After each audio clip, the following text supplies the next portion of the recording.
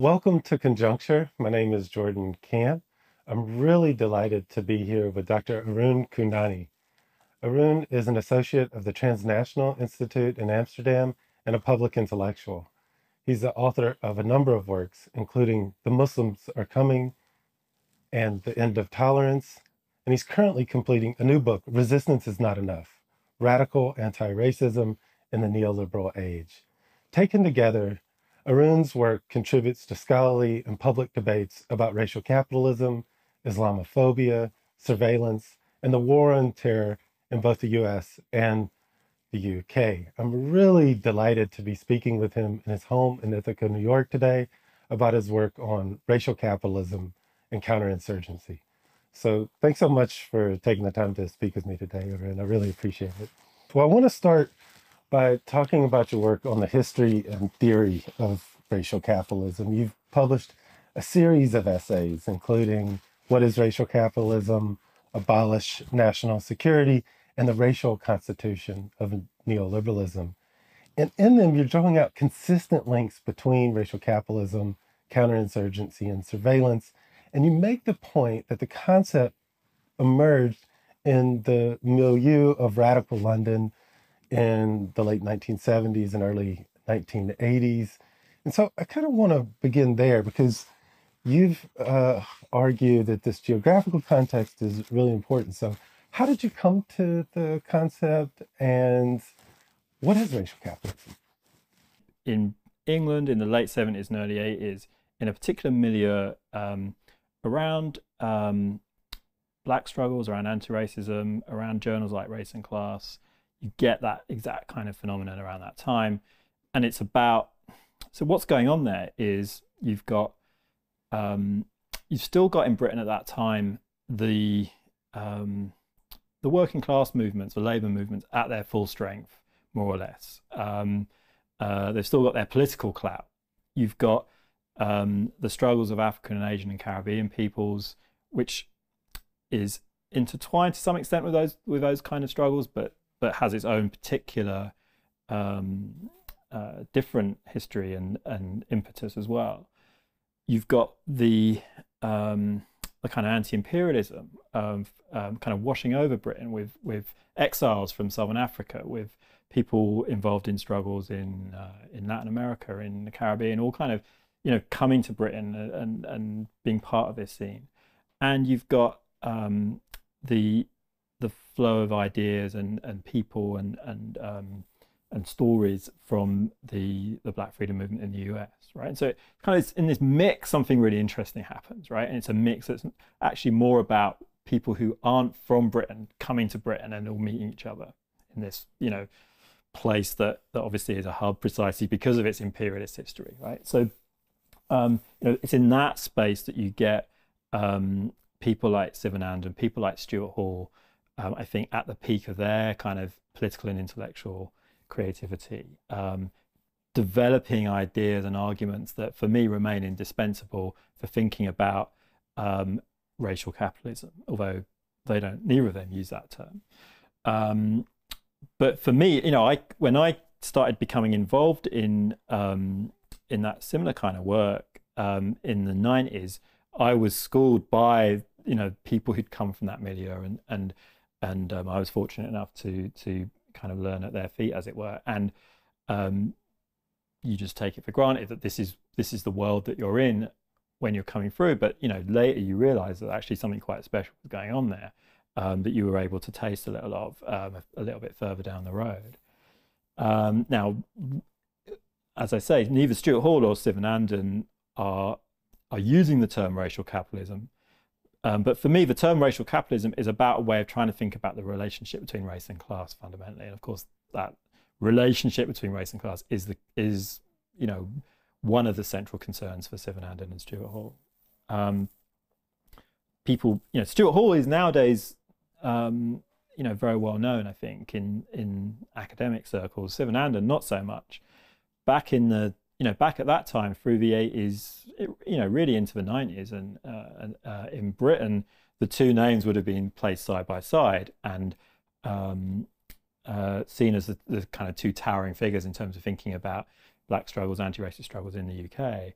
Sivanandan didn't really kind of get picked up and travel as much, mainly because he's not working within a kind of academic setting, but his work is certainly, you know, of equal importance for me, and I think should be for anyone who's interested in these questions. Now, it's in that milieu that you start to get the term racial capitalism. I think first appears in print in a pamphlet published by the exiles from South Africa who are involved in the anti-apartheid movement. You know, where in London was one of the hubs for that. Who start to use the term racial capitalism specifically to understand what's going on in South Africa, which, you know, as you know, at the time, was there's kind of two key things about that. One is the South African struggle against apartheid was one in which the Communist Party of South Africa was, you know, a major force, and therefore Marxism was a major intellectual reference. At the same time, Marxism was, in its kind of orthodox form, very hard to fit to apply to the particular context of apartheid, which, you know, to put it very simply, seemed to be not about a confrontation between kind of waged industrial workers on the one hand and owners of capital on the other, which is what you would get if you take the model from Volume 1 of Capital, but something that was about a system of white supremacy imposed on, you know, African populations, right? And the racial antagonism would seem to be central there. So you get this, yeah, I think you get this creativity around the challenge of thinking that through. What needs to go from the Marxist orthodoxy in order to develop Marxism in a way that it can make sense of this particular context? You know, it's like Fanon's well-known phrase that Marxism needs to be stretched if it's going to be applicable to questions of racism and colonialism. And, you know, stretching doesn't mean just throwing it out. It means you have to rework it, you have to remold it. And that's what I think all these figures are doing at this time, right? In very interesting ways. For example, Stuart Hall picks this up and says, this is also what's going on in plantation slavery, right? You've got a workforce that is unwaged on the plantations, but nevertheless is also integrated into the global capitalist economy, right? Because the you know, the cotton that's being produced on the fields of Mississippi is then being shipped to Manchester to, you know, to be turned into cloth by waged workers in the north of England, then again shipped to somewhere like India to be sold in a colonial context of monopoly capitalism, right? So there's a kind of way in which that formula that's developed as a way of explaining the existence of a structural racism in South Africa can be applied in lots of other contexts as well. And that's, I think, why this set of ideas that come out of this milieu becomes incredibly useful, you know, for us today in the United States to think through these questions around race and class that we're struggling with politically today. That's really helpful. So, you know, Stuart Hall writes this classic essay, Race, Articulation, Society Structured in Dominance. He's responding to Harold Volpe's work on race and class in the apartheid state. And of course, Volpe had escaped apartheid South Africa, made it to London. They were in touch with each other. And then Sivanandan is the director of the Institute of Race Relations, the editor of the journal Race and Class, where you had also been an editor. You know, major figures as intervening in this decisive conjuncture. Another figure, of course, was Cedric Robinson, right? Who, as you well know, was there finishing his book, Like Marxism. You've taken up this concept to theorize and to analyze the racisms of the border, of counterterrorism, and of the war on terror, and argued persuasively that these need to be understood as part of a broader neoliberal project. And I really wanted to ask you about that, about, you know, how might centering racism, indeed racial capitalism, enrich our view of neoliberalism on one hand, and how does it challenge popular or taken for granted definitions of the concept on the other. Yeah, so, there's so much been written about neoliberalism, right? 1,000 articles a year or whatever. So I think what you see by and large with all of that scholarly work on neoliberalism is a systematic downplaying of questions of racism and neocolonialism, right? So we can take, David Harvey's kind of as an example, not because he's the only person that does this, but is representative. The story, we get a standard story of neoliberalism that we can get from David Harvey, where the neoliberal intellectuals gather together in Montpellier or in Switzerland just after World War II. They kind of come out with this philosophy of free markets. They're in the wilderness for a couple of decades. They get their opportunity in Chile in the early 70s with Pinochet to try out these new ideas, and then they kind of go on to be the dominant ideas with Thatcher and Reagan in the 80s, and we create the new neoliberal world, right? Now, when you look at how that story is told, it's told in terms of essentially a class story. With someone like David Harvey, it's told in terms of, there was a crisis in the late 60s, early 70s that was about the rising power of the working class in Europe and the United States, and neoliberalism was the way that capital kind of responded to that by kind of seizing the opportunity in this moment of crisis to change the rules of the game and push back against Keynesianism, welfare state. We know all this story, right? So again, we can, with Fanon, we need to stretch it.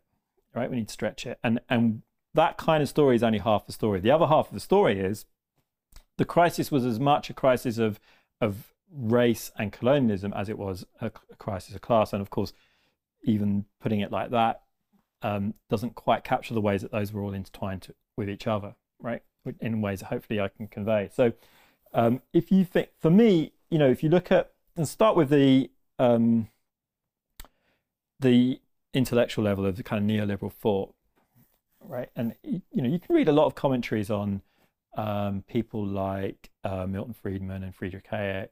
Never really get much reflection on how they thought about race and colonialism as well, right? So someone like Hayek, who seems, if you read most accounts of kind of neoliberal intellectual history, there's certain figures like von Mises, who might be thought of as someone who has racial views at certain points, Rupke as well. Hayek is presented as the kind of one who's freed himself from those older prejudices to kind of give you a neoliberalism that's more modern, in the sense of it's ditched its legacies of kind of racial prejudice, right, from earlier periods, right? Actually, that's not true. What Hayek is doing is reworking racism, and what he's doing is he's thinking about racism no longer in terms of a kind of 19th century idea of biology, but in terms of, he's got an idea of cultural evolution, right? And so race is there, it's just in a new language and a new vocabulary, a new set of terms. And I think that's important, because when you look at how neoliberalism then plays out, as we go through the neoliberal transformation, for me, that's in the 1970s.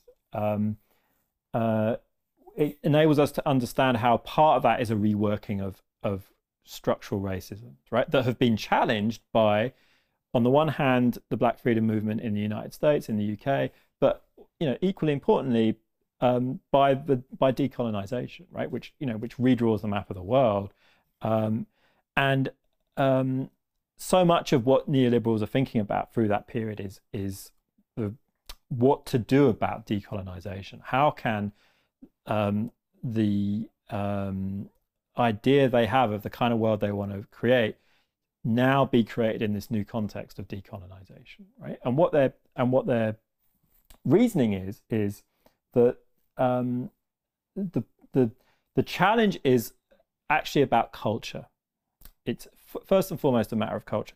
That for them, to take a step back, neoliberalism for me is a set of ideas and practices that are about trying to disaggregate mass movements that emerged, from the late 19th century through the 20th century that aim at redistributing wealth. And how can we disaggregate those movements to stop that from happening, right? What you're getting then is the need to think about the question of surplus populations, both within the United States, but also in other parts of the world, because what neoliberalism is also doing is it's a form of what Marx calls primitive accumulation. In other words, you are through privatization of, in particular, land, people who are still embedded in rural economies where they're dependent on land outside of kind of wage labor, they're being uprooted and exiled because the land's being privatized from the kind of communal arrangements that existed before. It's a kind of new enclosure. And so then they're being thrown up as exiles from those rural settings. They're turning up in the cities, but the cities are not able to absorb them into wage work as they were in the development of capitalism in, say, England in the 19th century. So again, the Marx model doesn't work. Marx's account of primitive accumulation that is based on what happened in England in the 19th century is not transposable to thinking about what's happening in a third world setting in the 1970s with primitive accumulation there, because there isn't the absorption of these people into a new industrial workforce. And it's just not possible. What you get is a permanent surplus population of people who aren't even able to be exploited according to the way that Marx describes as wage workers, right? You get surplus globally, you get surplus within the United States. And the question then is how, these populations then represent a kind of challenge, a threat, an anxiety to neoliberalism, because they are outside of the systems of market discipline that neoliberalism wants to use to kind of maintain its order, right? Someone who's not in waged work in the United States is not disciplined by market competition over the price of their labor, right? This is where things like broken windows policing start to come in, because these are ways to say, well, we need to create some system of pricing in this person's life. It's the pricing of punishment, right? Of going to prison, rather than being able to discipline them through market in a literal sense, right? And this is where we get things like the war on drugs, the war on terror, and so on, as ways of managing these surplus populations around the world, right? And actually spaces within which these anxieties about the limits of market logic, and what in their terms are interpreted as the cultural limits of a market logic, are worked through in those spaces around counterterrorism, around counter-narcotics, around bordering. Thanks for this, Arun. Your work on racial capitalism and neoliberalism, as you were just saying, are part of your broader research project on counter-radicalization, on policing, and on counterinsurgency in both the US and the UK. In 2015, you published the book, The Muslims Are Coming, situating the war on terror, its mass surveillance programs, and a much longer history of counterinsurgency. So I wonder if you could say a little bit more about that argument and how an analysis of the history of counterinsurgency enriches our understanding of policing and prisons. Yeah, well, I spent a year or so traveling around the United States, actually, to different parts of the United States to interview like people working on counterterrorism in police departments and FBI agents and folks like that. People working in like fusion surveillance centers, right? So I was interested in just kind of how are they framing this work that they're doing on counterterrorism. Like how does the various policies that are out there kind of start to play out through the particular local settings that they're in. All those kind of scholarly questions you might ask about that stuff. And then, what started to come out through all that research, when you're actually talking to these people, is how, for them, they're part of this global thing. They're part of this global counterinsurgency project. There's no other way to put it. I mean, you would, I remember going to the FBI field office in Houston, Texas, right? And you walk in to their, they've got one of these, they love their gadgets and their computers and their big screens and everything, right? And so you go into one of these rooms, I can't remember what they call it, their control room, where, the skiff where you have to leave, they call it a skiff, you have to leave your cell phone and your electronic devices outside and all that sort of stuff, and you look up at the top of the room and there's the clocks for all the different time zones in the United States. But then after that, there's a clock for the time zone in Iraq and a clock for the time zone in Afghanistan. So you're like, well, like the very way you're thinking about your time in this room where you're doing this counterterrorism work is connected to these wars going on in Iraq and Afghanistan. You see yourself as part of this same thing. And, it turns out when you talk to these FBI agents who are working on counterterrorism, at least 1 in 3 of them have come from a military background. And when you ask them about that in the interviews, they say, well, what they think they're doing in Houston, Texas is essentially a continuation of what they were doing earlier in Somalia or Yemen or Pakistan or Iraq, right? And you say, well, what exactly is that? And they're like, well, building relationships with local leaders, trying to identify in the Muslim community amongst the leaders and the people of influence, who's the moderates and who's extremists, who's the ones who are against us, who are the ones for us. Right? It's like, wait, you're saying, so, like on paper, what the FBI agent is supposed to be doing is like following leads where there's some kind of indication that some kind of crime is taking place. But no, what he's talking about is that's counterinsurgency, right? Textbook, so you understand, and this is, the same is exactly the same is true in Britain, in a way that's much more overt at the policy level, where the policy will talk about a need to counter Islamic radicalism using the same methods in somewhere like Birmingham or Bradford in England with large Pakistani populations as it would do in Afghanistan or Pakistan.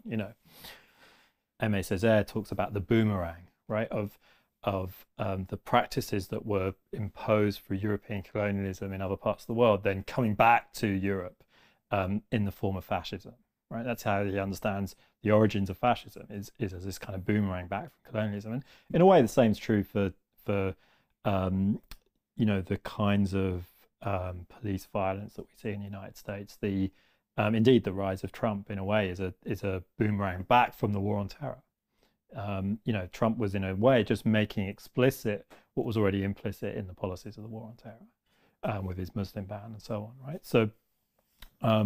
I think it's crucial that we have that kind of global part to our analysis. Yeah, I want to ask you too how an analysis of counterinsurgency enriches our understanding of racial capitalism itself.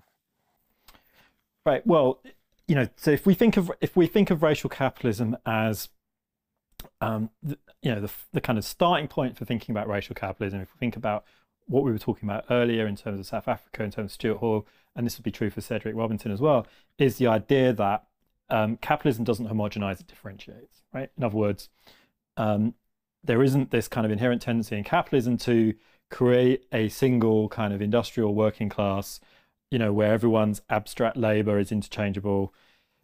It's structured through race, amongst other things, right? And so, and when you get into neoliberalism, where you have these large surplus populations who are never brought into the waged parts of capitalism, right? The question then becomes a matter of policing those populations, finding some way to impose a kind of market discipline on them that isn't done through their employment in waged work, right? So that's where you then get the question of firstly, racism comes in, because racism becomes the way that neoliberalism manages that boundary between these different categories, right? It becomes the way that you manage the boundary between your kind of waged workforce that has certain entitlements and privileges within the kind of core capitalist societies. Then there's a boundary between them and, for example, undocumented migrant workers who are kind of subject to the authoritarianism of the border, as a way to control that labor. You have the boundary between the core and the global surplus populations who are kept out through borders, right? Borders, again, central, right?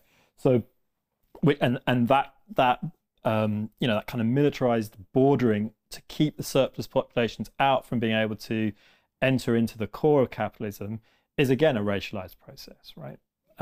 So race comes in that way, but all of that is also about counterinsurgency, because what is the kind of anxiety about these surplus populations is that they aren't subject to market discipline. That's kind of the key thing for neoliberalism, right? They aren't subject to market discipline. So the only thing that can discipline them is force, right? And the only thing that, and the again, because as I was saying earlier, it becomes a question. So the political conflict between the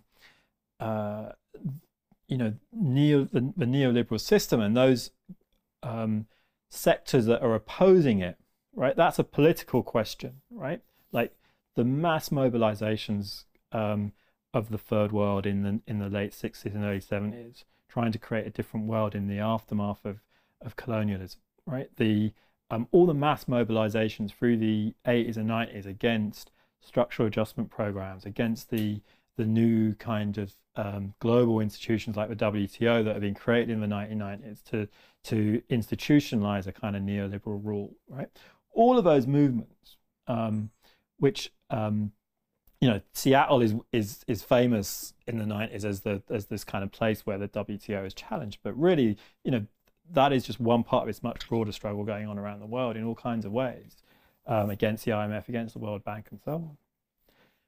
All of those movements are political opposition to a political system that's being imposed, but they're interpreted by neoliberals in terms of culture, right? So political antagonism is reframed as a cultural matter, and the argument is, well, it's not that they're politically opposing us, it's that their culture means that they can't adapt to this modern, globalized, neoliberal world that we're trying to create. So that is one, and their understanding of culture is as a fixed kind of thing that determines your behavior, your way of life, and everything. It's kind of like a quasi-racial way of thinking about culture. And so that's one way that racialization comes in. All those debates about the borders and so on tend to coalesce around fixed ideas of culture. But it also means, therefore, some kind of counterinsurgent violence is necessary, right, to contain these movements, because they're ultimately founded in a kind of cultural problem, right? They're ultimately about a cultural inadequacy, which means a racial inadequacy, right? Yeah. Thanks for this, Arun. It makes me think about your argument that Islamophobia serves as a form of what Antonio Gramsci called common sense, or a kind of taken for granted way of, interpreting and understanding the world. And you take this concept up and extend it to help us understand how it is that Islamophobia has naturalized counterinsurgency. It's displaced an analysis of the political economy of neoliberalism onto the terrain of culture, right? And so, I wanted to ask you if you could explain that argument, and, how does having this analysis of Islamophobia, as you put it, as a structural feature of capitalism, challenge the kind of common sense notion of the term? Yeah, so normally when we think about something like Islamophobia, in the United States at least, it's an idea of individual prejudices and intolerance, something that requires education, awareness training, that kind of thing, right? We want to do something about including Muslims into mainstream institutions and that kind of language, right? It's inclusion tolerance. And think about the kind of images that are central to Islamophobia, right? So certain ideas that the key idea of Islamophobia in the United States is that there's something inherent to Islam as a religion that makes you prone to violence, extremism, fanaticism, something like that. Now, you can, look through the archives, look through the history. You don't see that in the way that Islam is talked about very much at all before the 1970s, right?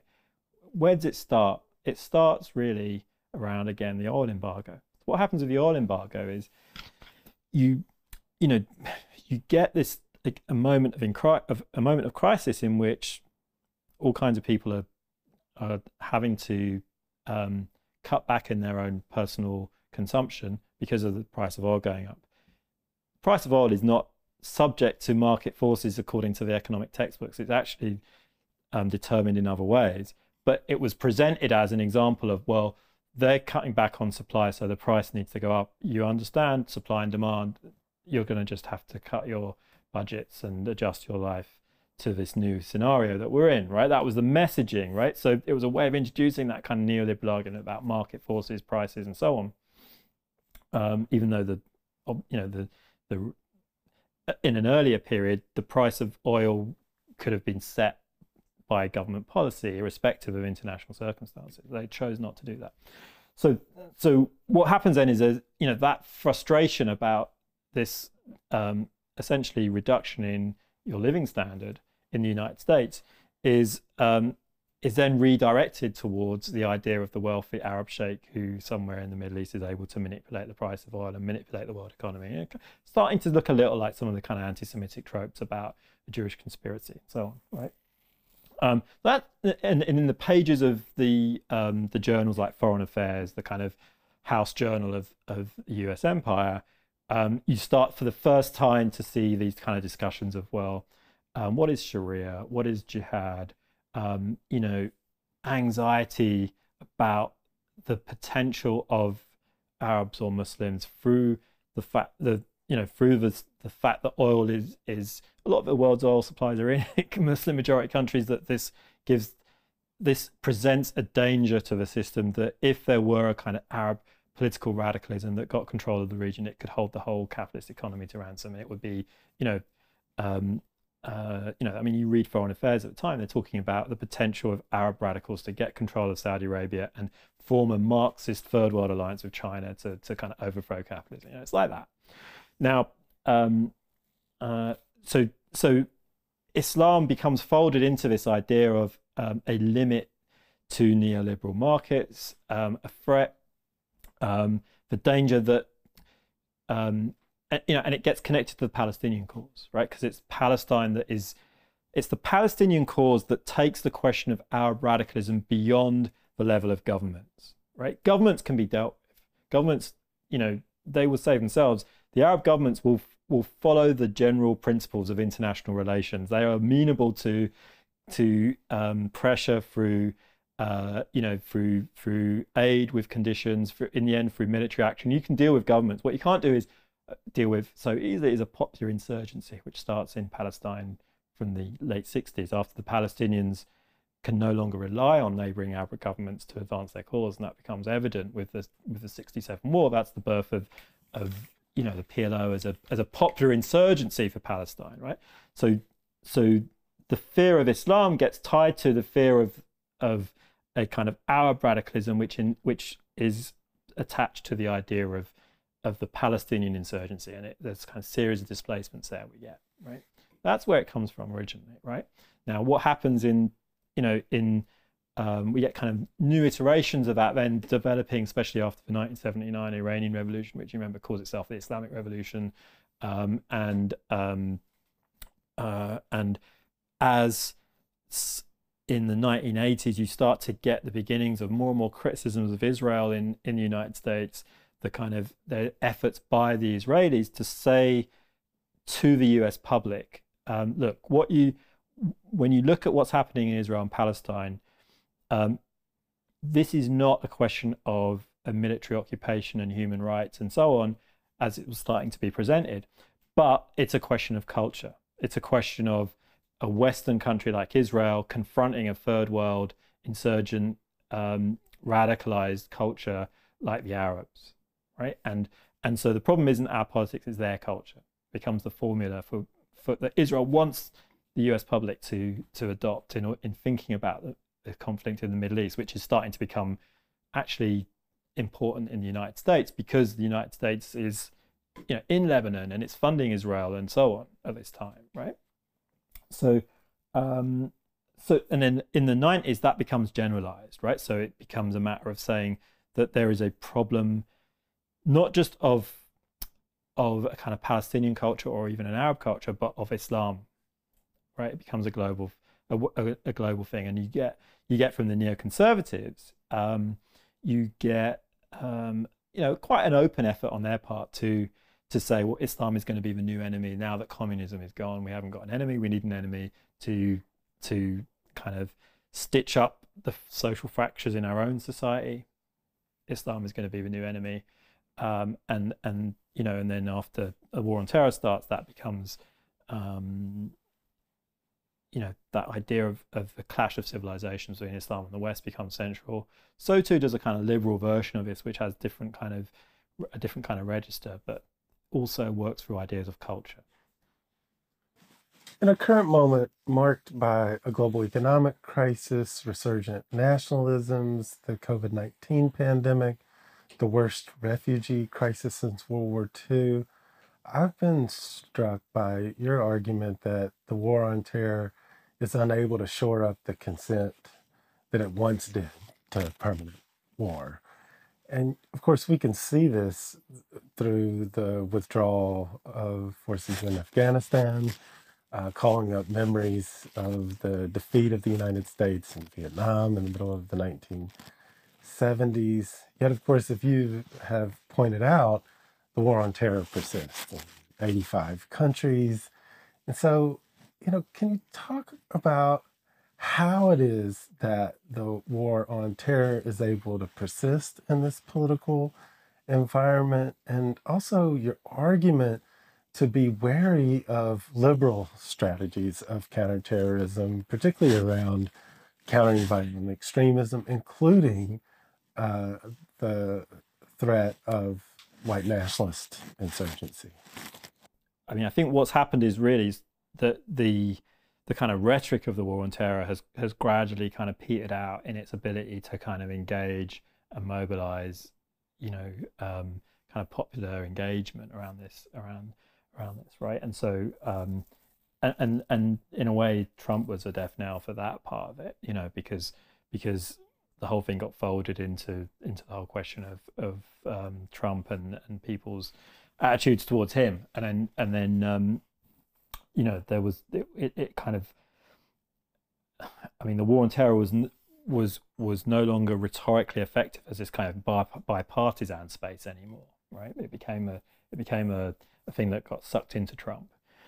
Now, at the same time, because all of that rhetoric that had been mobilized over the years was bound up with all kinds of institutional practices that are still in place. All that infrastructure globally is still in place, you know. So we are still conducting war on terror operations in 85 different countries.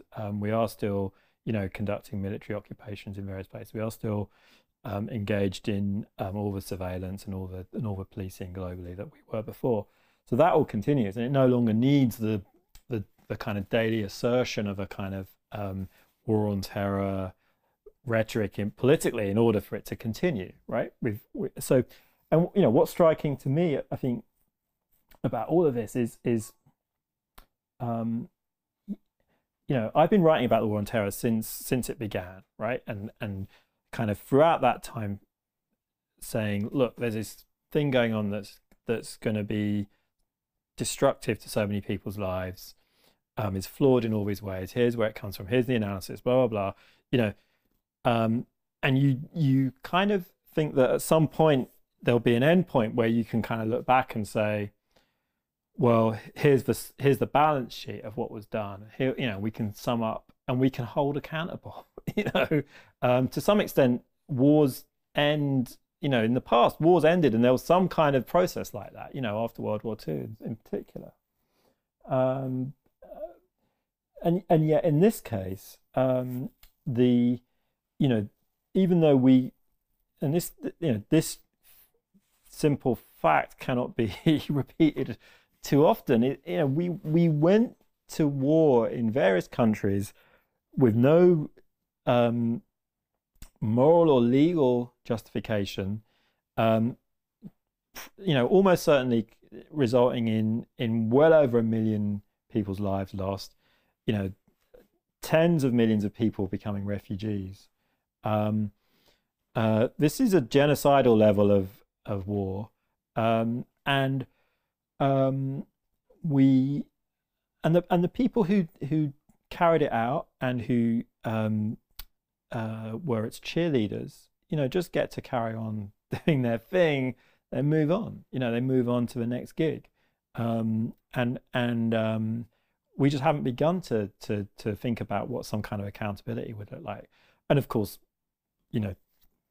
we haven't done the accountability for Vietnam. We haven't done the accountability for so many things.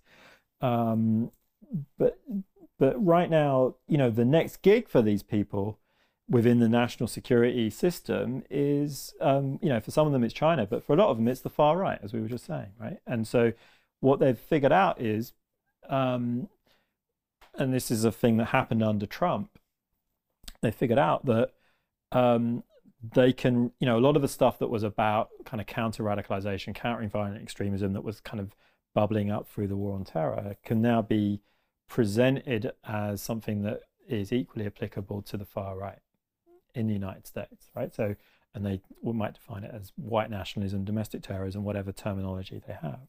And so then the question is like, do we want to see, some kind of neo-Nazis or white supremacists targeted in the same way that we saw Muslim communities targeted? And kind of like, that's how the question's presented to us, which is not actually how we should think about this, right? So firstly, there's no way that the thing can just be transposed from one group to another in that way. Okay, so the whole way that the thing was structured with thinking about counter-radicalization of Muslim communities in the United States was, the logic was, the logic is this: there's two kinds of Muslims, the moderate Muslim and the extremist Muslim. Our job is to distinguish between the two through mass surveillance of all Muslims, right? We need to know as much as we can about the lives of every Muslim so that we know whether they're a moderate or an extremist. The extremist ones are the ones then that we need to target, whether that's through criminalization or some kind of other intervention, right? And the moderate Muslims need to be won over in that kind of counterinsurgency style to be our allies in this struggle against the extremists, right? And of course, what counts as being a moderate or extremist is incredibly flexible, and you are considered an extremist, for example, if you are someone who's critical of the foreign policy of the United States, critical of the war on terror. So dissent gets read as extremism if you're Muslim, right? Now, what would it look like to transpose that to the far right, right? In what is the broader community around far right extremism? Is it white people? Are we going to do a thing where like we're winning over white moderates to tackle the white extremists? Are we going to surveil all white people on suspicion of white supremacism? Like, how are we even defining what this looks like? It's just not going to happen, right? It's not transposable like that. So what you're really looking at is, and this is the proposal coming from, all the national security agencies like the FBI and so on.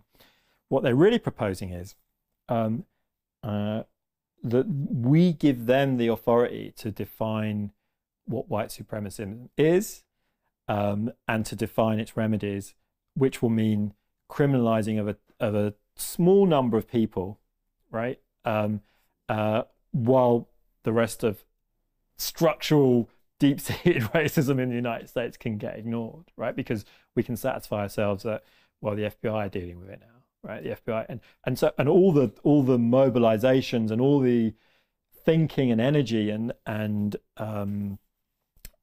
efforts that communities have developed for centuries to think about this stuff can now be swept aside, as we're all supposed to use the language of the FBI, language like violent extremism or domestic terrorism. This is not the language really to describe what we're dealing with in the United States, right? What's more is that there's just no way that these national security agencies are grappling with the full extent of the far right in the United States and what it really represents. Before we even talk about, kind of structural racism, just thinking about the far right, talking about, tens of thousands of people involved in armed groups who are willing to use violence and intimidation to promote, a reactionary agenda, right? And it's not something you can kind of grapple with simply through thinking about it in terms of a criminal justice model of how you're going to deal with these people, right? You need to go way deeper into thinking about where this comes from, right? And what produces it. And again, and the answers are going to be very, in a way, there's a parallel with understanding the war on terror. Like the war, so the mistake that the war on terror made, or one among many, but the kind of analytical error in the war on terror was to think that what it called terrorism was this thing that was sui generis, that it didn't have any kind of political conditionalities to it, and it wasn't involved in any kind of, and states themselves weren't part of the process by which this conflict was constituted, right? So, the war on terror is not a war on terror. The war on terror is a military and cultural and political conflict between Western governments and various non-state actors like Al-Qaeda, right? Both sides in that conflict are necessary for there to be a conflict. They both co-constitute that conflict together, right? And each side is deciding when to use violence and what kinds of violence to use based on how it's interpreting the other side in that conflict and its actions. There's a kind of mutual imbrication going on between the two of them. What the war on terror does is it says, well, we're going to ignore our own part in this and just think about what they're doing as if it comes from nowhere, and the famous phrase 9/11 came out of that clear blue sky. No, it didn't. It came out of a history that the US government itself was also involved in, right? To say that isn't to to kind of justify violence on either side, but it's just to acknowledge a kind of actual causal process that was there in terms of how that violence arose, right? Now, when you think about the far right, the same is true. That far right doesn't come out of the blue either, right? It comes out of a history that the state itself is also central to, right? The far right is, in a way, is simply it's a kind of parasite on the state's violence, right? It's simply saying, in a way, what the far right does in the 21st century is simply say, we've been told by our own government that there are all these threats out there. There's the threat of people crossing our borders. There's the threat of Muslim terrorists. There's the threat of of narcotic gangs. There's the threat of black radicalism, and we simply agree with our own government. Those are threats. We just don't think the government's doing enough to fight them. We're going to do some fighting of our own. Right? That is the key. That's the kind of bottom line of what the far right are about. And so they're being radicalized by their own government, right? And so then we want the government to de-radicalize and counter-radicalize them. That's the problem here, right? One of the things that's clear here is that, the bulk of the far right actually come out of the military, out of the police. 1/5 of the people arrested on January 6, 2021 in that siege on the Capitol. Exactly. That was the case, right? Exactly. Yeah, exactly. It's important that we have this structural context for interpreting the relationship between racism and counterterrorism. And, one of the things that you do in your forthcoming book, Resistance is Not Enough, is to argue that liberal anti-racism has long served to naturalize war, torture, mass imprisonment, and you argue instead for a conception of racism that is structural and trace a conception of structural racism out of radical anti-racist, some of them you've mentioned, like Amy Césaire, but also prominently C.L.R. James. So I wanted to ask if you could reflect on how James's writings can aid us in confronting structural racism in our own time. Yeah. So, and we could. What I do in the book, I try to do is to kind of trace a trajectory that C.L.R. James is there, Césaire, Fanon, Nkrumah, Claudia Jones, Jamil Al-Amin, right? And I try and trace a trajectory of what I'm calling radical anti-racism that is a different trajectory from liberal anti-racism, right? And you can trace that, you could do that in a number of different ways. There's all kinds of other figures that you might want to bring in to trace that history. Obviously, it's somewhat arbitrary, the choices I've made.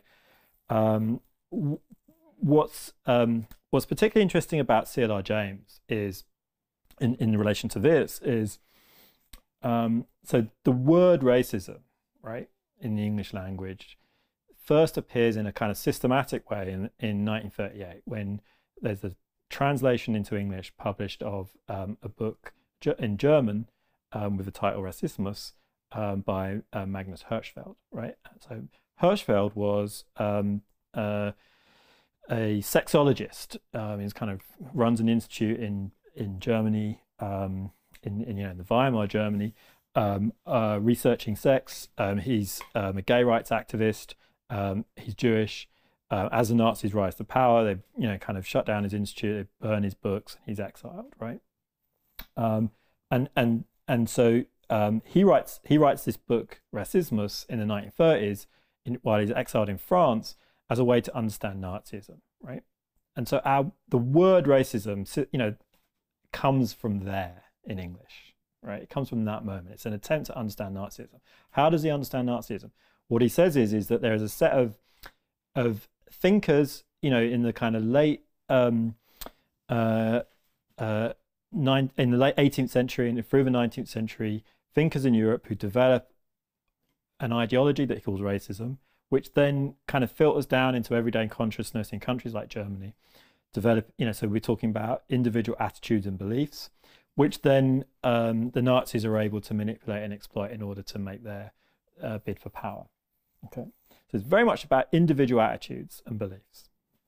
And that's translated in 1938. Now, in the same year in 1938, C.L.R. James is using the word racism as well, right?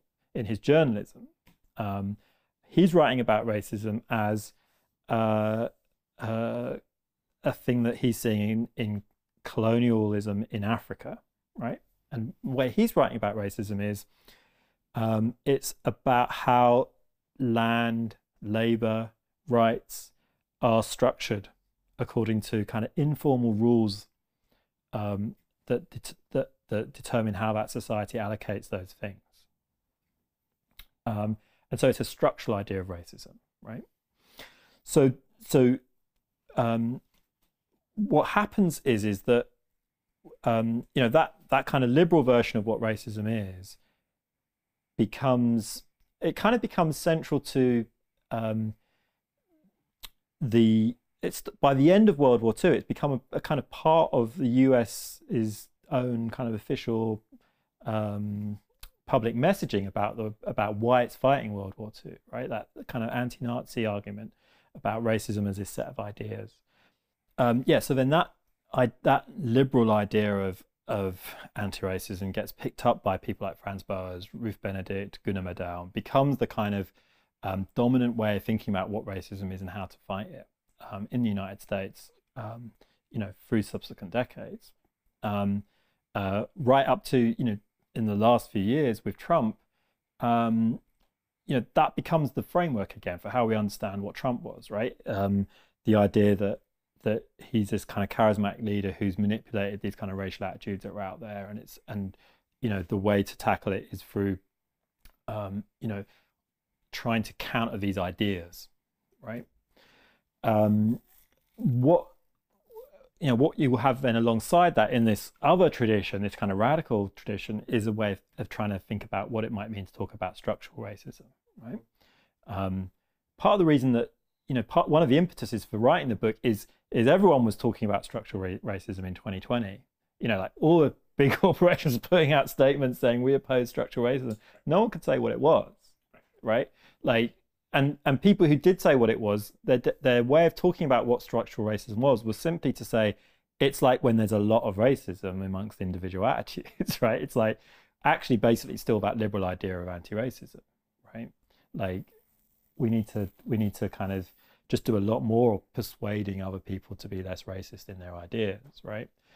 What the radical tradition says is something different, which is Fanon, for example, makes this argument, which seems to me crucial today, which is a society can be racist without without the majority of people in that society being racists, right? Like, it's a structure. It doesn't require every individual person in that society to believe in it. In fact, in that kind of setting, which is how Fanon talked about colonial Algeria, right?